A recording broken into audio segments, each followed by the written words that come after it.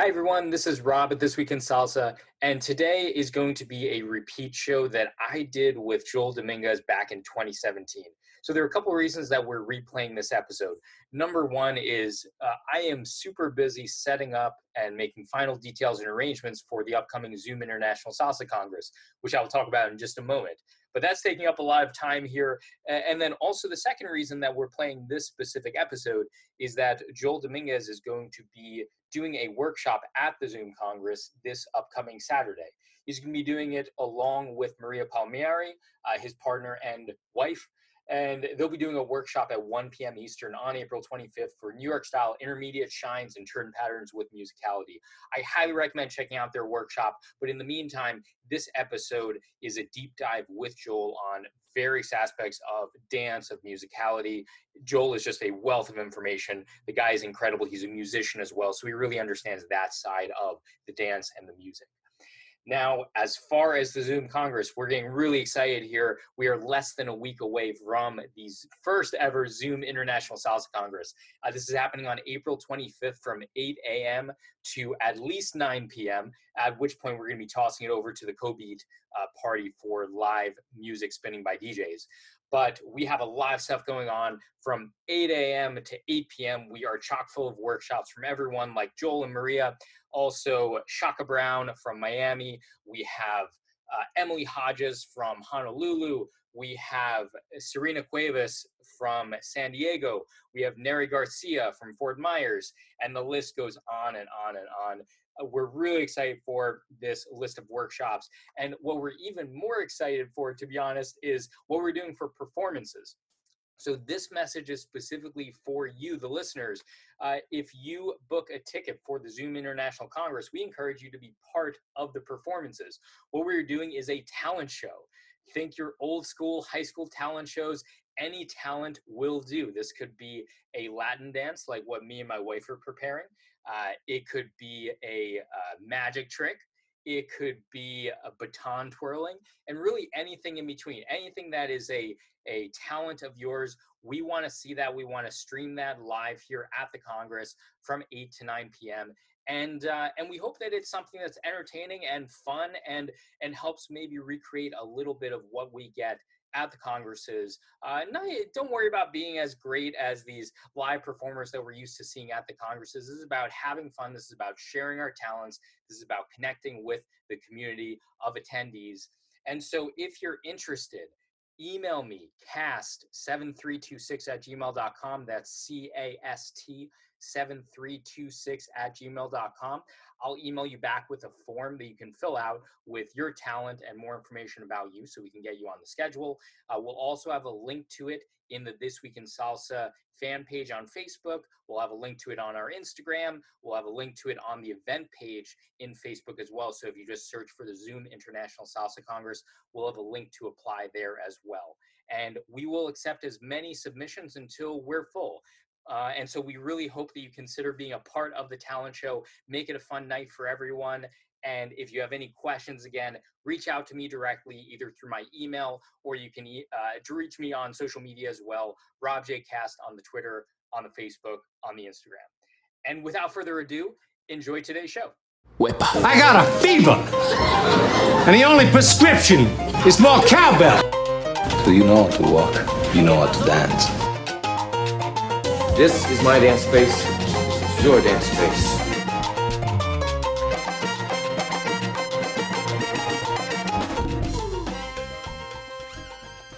Thanks for coming on This Week in Salsa. Thank you, Rob, for the invitation. That's a pleasure to be here. Absolutely. No, thank you so much for taking the time out of your day to speak with me today. I'm sure the listeners are going to enjoy what we talk about. I've known of you for quite some time here, being in the salsa community for a few years now. It's tough not to know you. I've been to La Vieja Guardia socials. I've checked out Dance with Feeling. I've been on some of your webcasts there as well. So for the people who don't know who you are, maybe just give a little bit of a primer on your experience, your background, how you got into salsa, and then just some of the projects that you're working on right now. Yeah, definitely. Well, I started dancing salsa when I was around 13 years old. And of course, I started as most of the Latin people. They started dancing in the house or actually parties outside, like on the street. That in Mexico we call it fiestas sonideras, or this where people come and bring the music just out there, just on the streets, and everybody just dancing on the streets. And Mexico City is a big community of salsa, so that actually also get me more into love this rhythm. Another thing is I have a background from my family. Most of them, they are musicians, so they used to have a little group, a band, and I always follow them wherever they go, so I can listen to live music. And of course, the main one that attracts my attention was the congas, the drums. And I think this is what attracts me more into the salsa, tropical rhythms, and stuff like that. So this is how everything starts, by a little bit of my family and a little bit the community where I used to live. That was very salseros. and then from that, gosh, I mean, having family that is are musicians, now it makes so much sense why you have this focus. The way that you teach, you can tell you're very focused on the music, very focused on the instruments. You even talk about it, how we tend to dance on the counts so much, and maybe moving beyond that at some point in your evolution as a dancer, and moving beyond that to dance on specific instruments. Actually, can you talk a little bit about that, about this difference between dancing on the counts and dancing on the specific instruments? Yeah, definitely. I think the need of start counting with the numbers, that was because that was influenced by ballroom. Ballroom people always count, and in the salsa scene before, when people used to learn how to dance salsa, that was just by watching, just by showing some steps and try to figure it out. If you can follow me, great. If not, I'm sorry, but there were no ways to teach more people how to dance salsa. So then Eddie Torres started developing a system with a friend of his, his friend, about incorporate all the numbers into the dancing. So that's going to make more, that will be easier for the people to understand where to put the steps, instead just try to follow and catching the rhythm of the music. So in my opinion, I think at some point it's good, because you have to know where the beats and where the numbers, and understand about the timing, which is the numbers, the 1, 2, 3, 4, 5, 6, 7, and 8. But I think at this point, because all the people start try to get the stuff very, very quick, they only concentrate now on the numbers, and they start forget about the music, which is actually what we dance. So we have to start concentrating a little more on the musicality.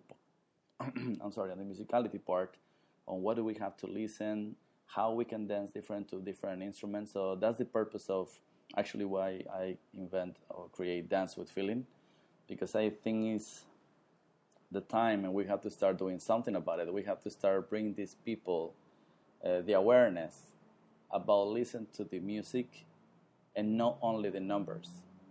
Another thing that gets me a little bit upset is that when you talk to people around the world and you ask them if they know how to dance salsa, the first thing that they respond is, of course, salsa is the one that you say 1, 2, 3, 5, 6, 7. And it's it's a little bit like, at least for me, because I'm so passionate about it, it's a little bit I want to say that it gets me probably a little bit upset that people doesn't see what is more about the numbers. It's about the art, it's about the culture, it's about the connection with people, the connection with the people, with the instruments that the musicians playing for us. And all these things, nobody does anything to keep it alive. I think we're going to lose it. Yeah. So, well, and yeah, it's very interesting. I've been watching a lot of documentaries lately about that very thing. Actually, one is La Época. I checked out. La Época, yeah. Yeah, and the one comment that jumps out to me in that every time I watch it is from Frankie Martinez. I believe it was in La Época, where he said that, you have people who are very passionate about salsa, and so they want to start teaching right away. Yeah. And therefore they may not have a full understanding, but they want to share what they love with others. So they may teach it in a way that is taking out a big portion of what salsa is really about, which is the culture, the music, dancing on the congas, right? A lot of these things that they don't fully understand yet. And so it's this natural kind of dilution of the dance over time. So it's kind of a double-edged sword because more people are getting into salsa, but they don't all have a full understanding, which brings me to a question, which is, if you had a magic wand and you could wave it across everyone who's learning salsa so that everyone had to learn it the same way, would you start with learning the counts, or would you start with learning something different? Would you first introduce instruments? And if so, where would the counts actually come in? Or do you see that as something that isn't necessarily needed in your education as becoming a dancer? Actually, this is a good question, because at the beginning when I started dancing, first I started dancing just by listening to the music. So I didn't know if I was dancing on 1, 2, 3, 4 or 5. I didn't know anything about timing, but what I understand by then is that I have to keep my steps in certain rhythm to keep the timing. So I don't know. Probably that was something that I feel it, but I knew when the music kind of started. So once you start feeling the rhythm, you just keep it there. Now, this is when I started. Then when I discovered that you can put the styling, which you can dance on 1 or you can dance on 2, etc., is when I really opened my eyes. Like, hey, wait a minute. So this is really this has a structure. You know, you can just follow it. So when I started teaching on 1, and that was, of course, with the counting, with the 1, 2, 3, 5, 6, 7. Then I started training myself on 2, almost very, very close time. When I started dancing on 1, probably when I started dancing on 2 was 1 year after.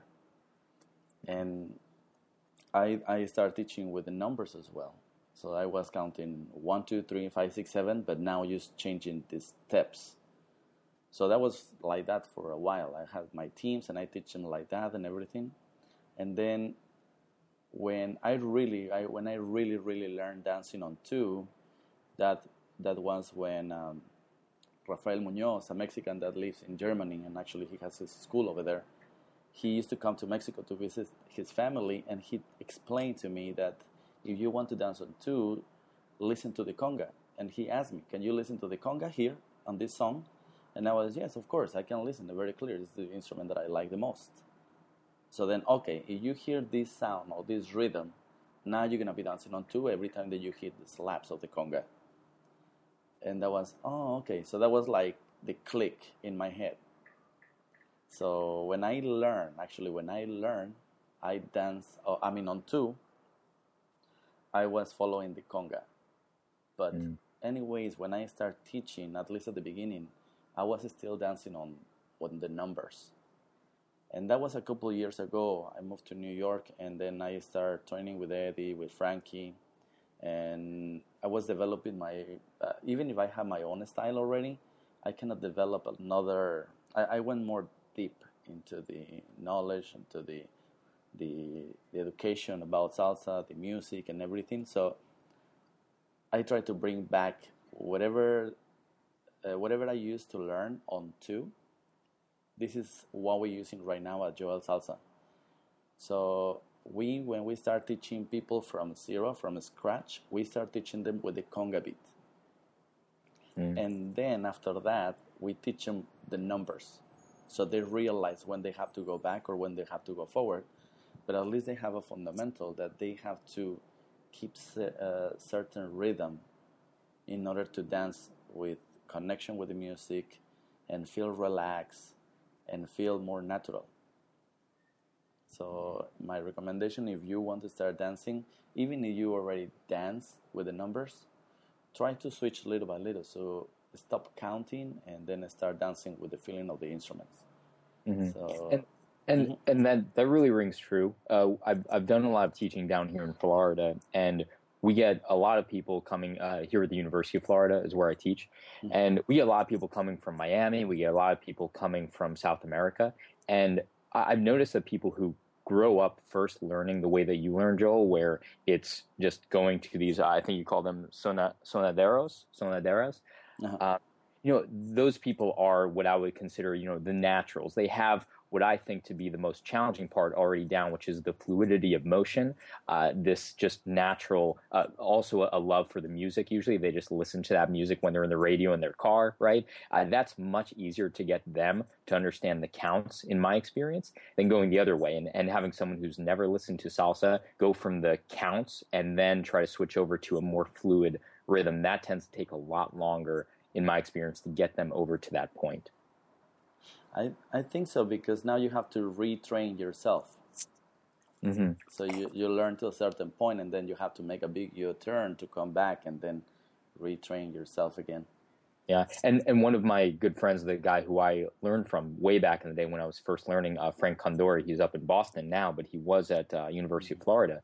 Yeah. And that was one of the first things that he said when he took us over to his house, had wood floors over there, and he took out the congas. He had these big congas, and he started playing them, and it did that exact thing, right? The combi, dodum, pa, listen for the slap in the music.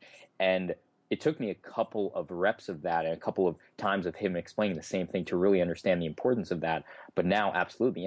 And I think that when people are explained that, what my initial reaction is I can't pick up that in all of these salsa songs. And for me, I've come to the realization that that's okay, right? Not every salsa song is going to have that very clear conga slap in it. So you dance to something else, but it's not 100% of the time that you can dance to the conga. But a lot of the dance that I dance in New York style on too, it's going to have that conga in a high majority of those dances, so you can use that. But if not, then you do it to the clave or to something else. That's right. It's, actually, we're teaching with the conga just because it's one of the let's put it that way. This is one of the easiest one to be connected with the on-to, but definitely you can dance to any instrument. And actually, dance with feeling is the awareness is what we teach. The awareness of how to dance with each instrument. It's not only about the conga, and I'm not saying that the conga is the only way that people should dance, because I don't want the people to get confused or misunderstood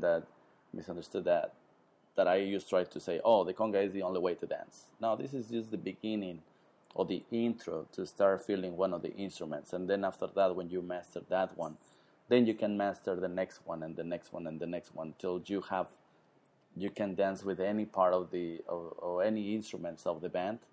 Even you can actually dance with the vocals. Yeah, my girlfriend, she's Latin and I'm not. I speak high school Spanish, but that's about it. So I'm working on my Spanish, but she's fluent, right? And she tells me we actually have kind of an issue where I really like these New York style songs. She loves the casino and LA kind of songs, and she says she listens to the lyrics. And she listens to the story of the song, and I don't listen to the story at all. I'm listening to the beats, the rhythm. I love this New York style music because it has this almost hypnotic quality to it where it repeats over and over again. Can be singing to the black car that was passing in front of their house, and they make a song about it. Yeah, Ruben Blades, right? He has the one about the train, the number 6 train. He's just waiting for the number 6 train, and he wrote a song about it. Yeah, exactly. So they used to make songs out of anything. And, of course, Marc Anthony is more popular. It's more about getting the masses. And, of course, they have to sing about, like, love and, like, maybe somebody that the wife or the girlfriend left him and now he's so sad, or he wants to come back with her. And, of course, all the girls, they love that, right? So they want to sing to that. But you ask them, hey, can you listen to the conga on this song? Can you listen to this instrument on this song? And they're like, I don't even know what you're talking about. So because they are so concentrated on the vocals and the lyrics, and they use, especially in the Latin community, they move, because it's how we used to start like that. Like I said before, I started like that. We used to move, but we don't even know if we're on 1 or 2, on 3 or 4 or whatever.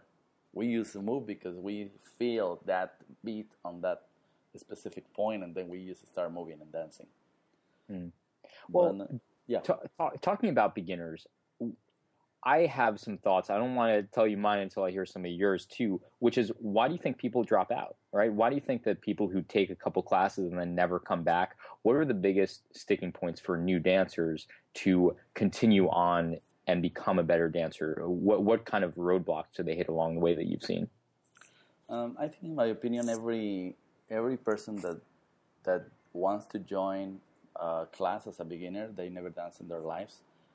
Most of them, they come for different reasons. They can come because probably they just break up with the girlfriend or wife or whatever, and they need some time in something, right? Especially they dance or they listen to salsa before, and this is something that they never did in their lives. Maybe this is one of the reasons that they want to join, but it's not really because the rhythm attracts them like something that they want to do for forever. I don't know how to explain that. It's kind of hard. I think it's very hard to say why the beginners drop out, but I'm sure everybody we did something at some point. Like, for example, I used to love go and biking a lot, just for fun. But I took a class, so just to go out of the mountains and then try to learn how to do the jumps and everything on the bikes. But that was just the beginner steps. But I never follow up just because I want to try, you know. So I think a lot of people in salsa, they do the same thing. They just want to try, and some of those people they just get hooked, and then they just love it. And some people, okay, that was a good experience. What's next? Yeah, I think that there's also this perception that everything is like Dancing with the Stars from day one, right? And so if you come in with that mindset, and you'll realize that the salsa community is not really like Dancing with the Stars. Sure, it's a great show, but there are differences there. You know, I also completely agree with you that a lot of times in these life transitional phases are when people start taking classes. Same with me. I broke up with my girlfriend, and that's what got me into salsa, because I found that salsa was the only thing I was kind of depressed about the breakup. So that was the only thing that really made me feel good, was dancing. So I kind of went with that feeling that my body was telling me, hey, this feels good, so stick with it. But from my teaching, I found that not being able to find the count, as far as a technical skill that is tough, especially for the gentlemen, if they can't find the count, that's what oftentimes will frustrate them and stop their progression going forward. I've also found that if they don't get to the point where they feel comfortable social dancing, just getting them out to social dance is very challenging. They feel that just the classes will be good, and that's all they want to do. They don't want to get out there and kind of fail, honestly, with social dancing by maybe doing the same couple of moves every couple of times. They don't really want to go through that salsa hell, as what I like to call it, where you're maybe getting one dance a night with every girl because they don't want to dance a second dance with you, right? But I think those are some of the pains that you have to go through, and not everyone's willing to go through some of those. Definitely. I think, especially for guys, I think it's exactly what you're saying. As a guy, you have more challenge. Definitely. Well, in the beginning, I would say, it seems like in the later stages, it gets easier for the guys and tougher for the women. Like the women, maybe when the women have to start doing like triple spins and beyond, that's probably when it starts getting tougher for them, or when they have to think about styling, incorporating in. But yeah, in the beginning, the guys just get screwed with having to learn all this stuff and just run the dance essentially. But at the same time, maybe the women have an equal challenge for some women, which is just simply to follow. There are so many women that are, I hate to say it, but sometimes too smart for their own good on the dance floor. They have to learn to shut off a portion of their mind where they're kind of guessing what the guy's going to do and just be responsive. Yeah, definitely. It's like, I see in my classes that a lot of people, they just want to try, and when they go out there social dance, they just feel that challenge. But I always tell to my students, you have two eyes. It can be one eye. I'm talking about the letter. you have two eyes to choose, right? Either you go there, and for example, especially they come to LVG, I tell them you can come and you can come and you see everybody dancing, and you can get totally inspired that you want to become one of these people dancing on the dance floor, or you can get intimidated. So it's either or. And a lot of people get intimidated, but it's a lot of people also that they get inspired. The next time that I want to come, I'm gonna just keep going because I want to become one of these group, one of these community one of the guys that dancing with all these girls, and then they do all these turns and they look nice and blah blah blah. But I guess on the other side also we have people that they have intimidated too. And sometimes they take a longer to really, I don't think that I go back to that. I'm ready. Yeah. But, well, and I bet they get intimidated too because they don't know the community, right? And for me, when I go to these congresses and I see these amazing dancers, intimidated isn't the right word. The word is almost overwhelmed in that, like, gosh, I have so much to learn. But I know that these people are extremely nice. If I go up and ask anyone to dance, with a few very rare exceptions, everyone's going to dance with me. Everyone will smile. No one's going to be rude. No one's going to walk away from the dance. It's just not that kind of community. And I think that a lot of people don't understand that. And they think that they have to be perfect or nothing. And that's maybe where that overwhelming, intimidation comes in. Yeah, I think so too. I don't know. It's like a, how do you want to see it? I mean, I saw a lot of people that they just want to be perfect before they try something, and you find any kind of people, I guess. It's people that I just know the basic, but I don't care. I'm just gonna jump in the dance floor. Yeah. Well, speaking of perfection, what about, because we talk a lot about beginners and things that they may be doing incorrectly that can be improved. I think, finding the beat, being on off counts is a common one. Not applying enough force on maybe your crossbody leads and those sorts of things. That's common. But what are some things that you see from the more advanced dancers that are done incorrectly, or things that if you were in a private class with them and teaching them, you'd say, here are the things that you want to focus on for the intermediate advanced dancers? Basics. The basics. Interesting. Go on. Fundamentals. It's incredible how many people been taking privates with me, and I don't have to teach them more turns. Actually, that's not the way that we teach. We actually teach them, most of them, the things that I have to fix are fundamentals, like how to make a simple crossbody lead on the right way. This is something that I always tell to my students. It's not about knowing something. It's about executing correctly, which is a big difference. A lot of people knowing a lot of things, but knowing doesn't mean that you can do it correctly 10 times, and the 10 times is going to feel just good or looks good. You can fake it 10 times, but doesn't mean that you know all the fundamentals. Like, if I tell you, okay, guys, give me a crossbody lead and stop the lady on this beat. And everybody, what are you talking about? so okay, where is your weight on this position? Where is your weight on this leg? And there are little details, and probably I go too deep. But when you understand that, it's when you become a better dancer, a better leader, a better follower. When you understand every single step that you're doing on your regular basics. Mm-hmm. If you don't know that, it's going to be hard as a follower to create styling or discover your own personality, so that you can show your styling. And as a leader, you have to, first of all, you have to control yourself in order to control somebody else. So if you don't know how to control your body, your weight, your center, how are you going to control somebody else? And how do you control your weight, your center, as in how do you practice that? So if I was just on my own without a partner, just something I can do every day exercise-wise, what are some exercises that you would prescribe to help with that specific issue?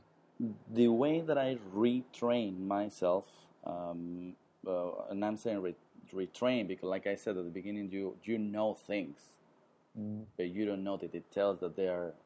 Let's say that you already know the crossbody lead, right? Now, you cut in pieces the crossbody lead and stop on every piece and make sure that you feel what it feels when you stop on certain points.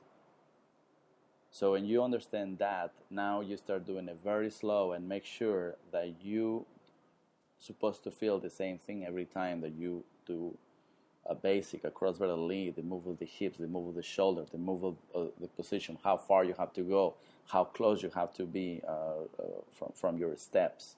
So all that little details, it can be, like I said, it can be overthinking, but I mean, the best of the best in the world, it's, and I'm not talking about salsa, I'm talking about everything. They just do the things over and over and over and over. Slow and fast, slow and fast. So I guess repetition and changing the speed of the music that you listen to. You don't need really a partner to become better, because really when you become a better dancer, you become better dancing as a person, as a couple. Your partner, they have to do their own work and they have to become better as well. So when you dance in couple, you know exactly what you have to do on your own side, and then when you get together, you are just a beautiful couple. Mm-hmm. And it's going back to basics is so huge. About a year ago, I've been teaching a while and I've been learning a while, and I thought I was beyond the point where I should ever take a beginner class, right? Learning the basic step of salsa. So I'm in this position where I'm helping out, and I decided to jump in on this beginner class prior to a Fuego social by Ernesto. Actually, he just moved up to New York, Ernesto Bulnes. So it's his social that he runs down here in Tampa. And so I just jumped in on his basic class, and I could barely keep up because he was explaining the basic step in ways that I'd never heard it explained before, talking about the hips and the body movement as you're doing this basic that I just never really thought about. And so I felt like a beginner again, with true beginners as well. And that just, I guess, knocked me down a peg in a good way to realize that I just have so much more to learn, even about just the most basic steps in the stance. Yeah, that's right. I mean, and you already noticed it because you went through a certain process, and then you get to a certain point that if we explain the basics to you, you will understand. Mm-hmm. But yeah. Well, I was curious because the Salsa Boot Camp that you guys run, I believe that's an online program. Does it go through a lot of this as well? Like, what's the progression in that? Because I know that's like 8 weeks to go from knowing nothing to being relatively proficient in this dance. Does it go through a similar progression like that, talking about some of the things that we're talking about? I was actually curious about that program specifically, how you build those skills over time and what you introduce first, second, third.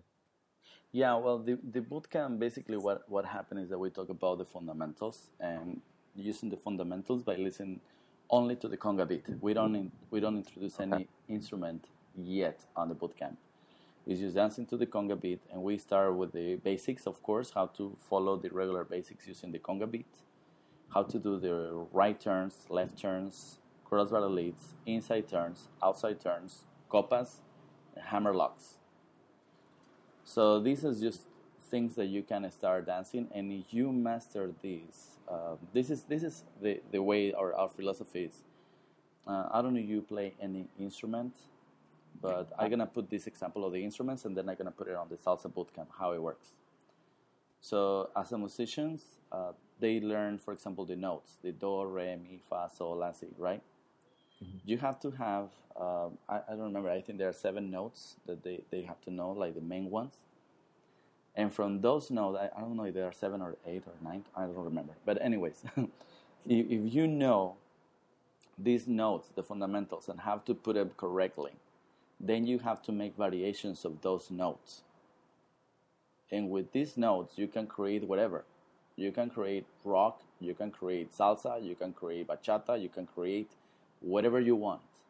But you have to know the fundamentals, the notes, right? In salsa, in these notes are we call it the tools. So you can learn the right turn is one tool, left turn is another tool, inside turn is another tool, outside turn, copas, wraps. So every single thing is a tool. Now we do variations. So if I can do a regular right turn with my left, I can do it with my right, or I can do it with both hands. So now there are 3 variations. I can open my hands, and both of the couples, they have open hands and then holding, and I can do a right turn. That's another variation. I can just let go the left and start with the leaders, keep the right, and turn the lady into the right turn. It's another variation. So far you can do 5 different variations for every single tool just to start it. So this is how we build it up, the Salsa Bootcamp, how to use these 5 variations on the tools that we teach on the whole 8-week bootcamp. Absolutely. That's so great. I love that as a teaching philosophy, because when you learn something, it takes a lot of effort to learn anything new. And then when you learn a variation of that, you're learning like 10% new stuff. But to the outside eye, it looks like a totally different move. And it is a new pattern in a way. But this idea of pre-existing schema, you know this. For instance, the basic step. You do a basic step, and then you do a crossbody lead, and then from the crossbody lead, it's like the inside turn is basically a crossbody lead with a spin. Correct. So now you know what the crossbody lead is. Now just throw a spin in there, and so it's 50% new, 50% old. But that's a lot easier than saying learn these 10 moves that really have no relation to each other. That's right. Yeah. And then if you think about it, for example, if I give you 5 tools, and I give you 5 different variations of these tools, you already have 25 different ways to do turns. If you think like that. So it can be overwhelming for an absolute beginner that they never danced before.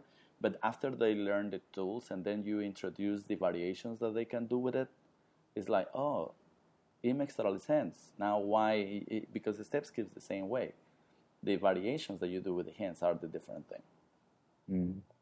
Yeah, when it starts clicking, that's when it really starts getting addictive, right? When you have a really good social dance and it just clicks, that was one of the big things that clicked for me that got me really into this. When you understand how the pieces almost, I mean, we're talking about music, so we're talking about math in essence too. So you can take pieces out, put pieces in, and the timing remains consistent unless you have a really tricky song that changes timing all the time. But that's great. So, okay, I want to be mindful of your time here, Joel. So I just have a couple of other questions, for you. The first one is, what's your favorite style to dance at this point? Is it New York style? Is there other stuff you're into? Me personally, I'm really into Pachanga right now, so I've been learning that for the past few months. I'm really into that. But what really has your heart at this point? I guess everything that is just it has to be a good song. It can be a charanga, which is the rhythm that we dance pachanga to. It can be a good charanga that I will love. I can love very classy kind of jazzy music. I like it a lot too. And I don't know. It's not like I have a specific dancing on one or dancing on two thing. If I go to any other place and they only dance on one, I can still have fun with it. Right. I think it's more because the understanding of the music. So I don't have right now the dance with the conga beat, but I can dance to, I don't know, to the cowbell, to the piano, to another things that is going to keep me still connected with the music. So it's why I don't think that I have a preference. But what I really dance the most is, of course, on New York style because I'm here, and most of the people dance here on too as well. Right. My second question is, for someone who is not living in New York, how do you get good, right? Because in New York, you are just surrounded. I've been there several times and danced there, and it's just a completely different world. I mean, you go there, and there are socials every night of the week. There are great congresses. There's a lot of talented dancers. I mean, that has the biggest pool of salsa talent anywhere in the world, in my opinion. So for someone like me and probably some of our other listeners, I live here in Gainesville. We have a salsa community, certainly, but we have maybe one social night a week that we can really dance at, and that's about it. So for someone who is not living in New York, what would you say for them to get good at this stuff? What would you say? Traveling. I'm sure it's traveling. Before I moved to New York, I used to live in Texas. In Texas, I used to run another school, and in order to keep bringing new stuff to in that time, Dallas, Texas, in order to bring new things, I have to travel. I have to travel, have the experience of the social dance with different people, different styles, and taking workshops with the most of the workshops that I can. Actually, a lot of people, they used to go for the social dance. Back then, I used to go also to take the workshop. So I used to get up in the morning and try to learn the most that I can, beginner, intermediate, and advanced turns. I didn't care. I just want to learn. I think that's the only way, because it's going to be hard if you stay in your own city. And even if you learn a lot in class and you have the best instructors, you have to go out there and try different things and try to challenge yourself every single day. I'm so glad you said that. That I completely agree. When I still do this, but back in the day, Frank took me out. I thought he was joking at first. So Frank Condori, he was traveling out to these places like Jacksonville, Orlando, Tampa. And he asked me one time, he's like, hey, do you want to come with me to the social down in Tampa? I'm like, oh, when are you going? 8 o'clock. When are you coming back? Probably 4 in the morning. I'm like, oh, the same night? Yeah. How far is it? About 2 hours. So he basically traveled as long as he was out there dancing. And I thought he was crazy at first. I'm like, you got to be kidding me. You really just travel there just to dance for 4 hours and then come back the same night? And he's like, yeah, absolutely. And little did I know, about a month later, I was that guy too. And I was coming with him, and we had a whole carpool group together that we would just go out to these socials, and there was great dancing in Tampa, especially in Orlando. There was amazing dancing, and just being exposed to all those new dancers. And even bigger than that, from a motivation perspective, just to dance with those people and to understand that there are people who share my same values in other cities, and knowing that they're real people, that made it even that much more addictive, that I wanted to get better as well, to know that this community is outside of just my city. And I can go now, I travel a lot for business, and I can go anywhere in the country and feel confident that I can just walk into the local salsa club, the salsa night there, and make friends with really cool, interesting, smart people. That's right. That's true. I like I said, this is something that if you really want to become better, you have to do it. You have to do that experience. And let me say that about Frankie. Still he comes to LVG, and he has to drive, I think, 4 hours. Yep. So and still he comes here, and then he goes back home at the same day. It's like, guys, I really appreciate that people come, but I don't know how they do it. It's insane, man. And for those of you who have never been to a Vieja Guardia social, you got to check it out. It's one of the rites of passage, in my opinion, to dancing in New York salsa. It's my favorite social I've been to up there. Great venue, love it up there. Yeah, absolutely. It's incredible. But no, it's traveling. Absolutely, get out of your city, even if you're in New York or Boston. According to Frank, I gotta get him on the show too. I don't know why I haven't had him on the show. I gotta reach out to him. Yeah. But so my last question is just, where do you see this salsa community going? Right. I know that in my experience, just in these 5 years, I've seen it grow. I've seen it kind of shrink here in Gainesville, then grow again. It goes in these ebbs and flows. And I'm interested and also somewhat concerned about, is this going to be a sustainable movement? Will this be around in another 20 years, or are the youths of the country, are they people that are going to be interested in this when they get to the age where they're interested in dancing? What are your thoughts about just where the future of the salsa community is going? And if you're concerned about what we need to maybe do to get there? I think the salsa is gonna be here for a very, very long time, but probably in a different ways. Like, for example, right now it's very hard to, at least here in New York, you don't see concerts as we used to have it before. Like, for example, to see El Gran Combo here in Manhattan, they go to another places, to Queens or to New Jersey, but in Manhattan, you have to wait probably months or a year to see them live, and at least on the live bands industry, I think is slow a little bit because the pricing, I guess, the economy, I don't know what it is, but it's kind of hard to, as a promoter, it's hard to bring bands.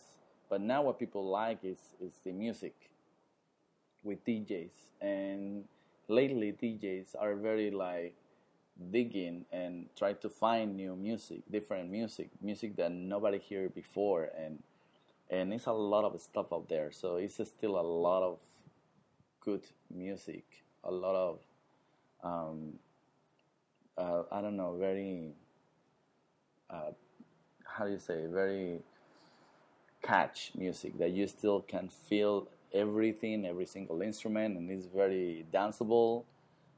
And but that's now about the dancing. That's for the bands. For the bands, I think it's kind of hard. For the DJs, I think right now they are on the boom that everybody wants to start playing in vinyls and new music and stuff like that. Now, on dancing, I think some instructors, we have to put this kind of information, for example, podcasts, videos, and educating people about, like I said it before, it's not about the counting 1, 2, 3, 5, 6, 7, because if we continue like that, it's going to be on one spot that is going to be just plateau, and then nobody's going to move forward from there. And if they don't discover nothing new, it definitely is going to start dying.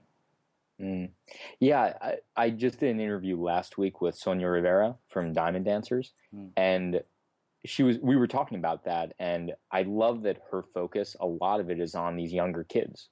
And I think that salsa, what I would really like to see is salsa become the replacement for ballet, right? Where kids don't ask to go to ballet class, or girls don't ask to go to ballet class anymore, but instead want to go to salsa class and Latin dance class. And getting them exposed to this when they're younger, I think that's something that Sonia and a lot of other people around the country are doing with a lot of these kid congresses are great. The Puerto Rico Kid Congress is great.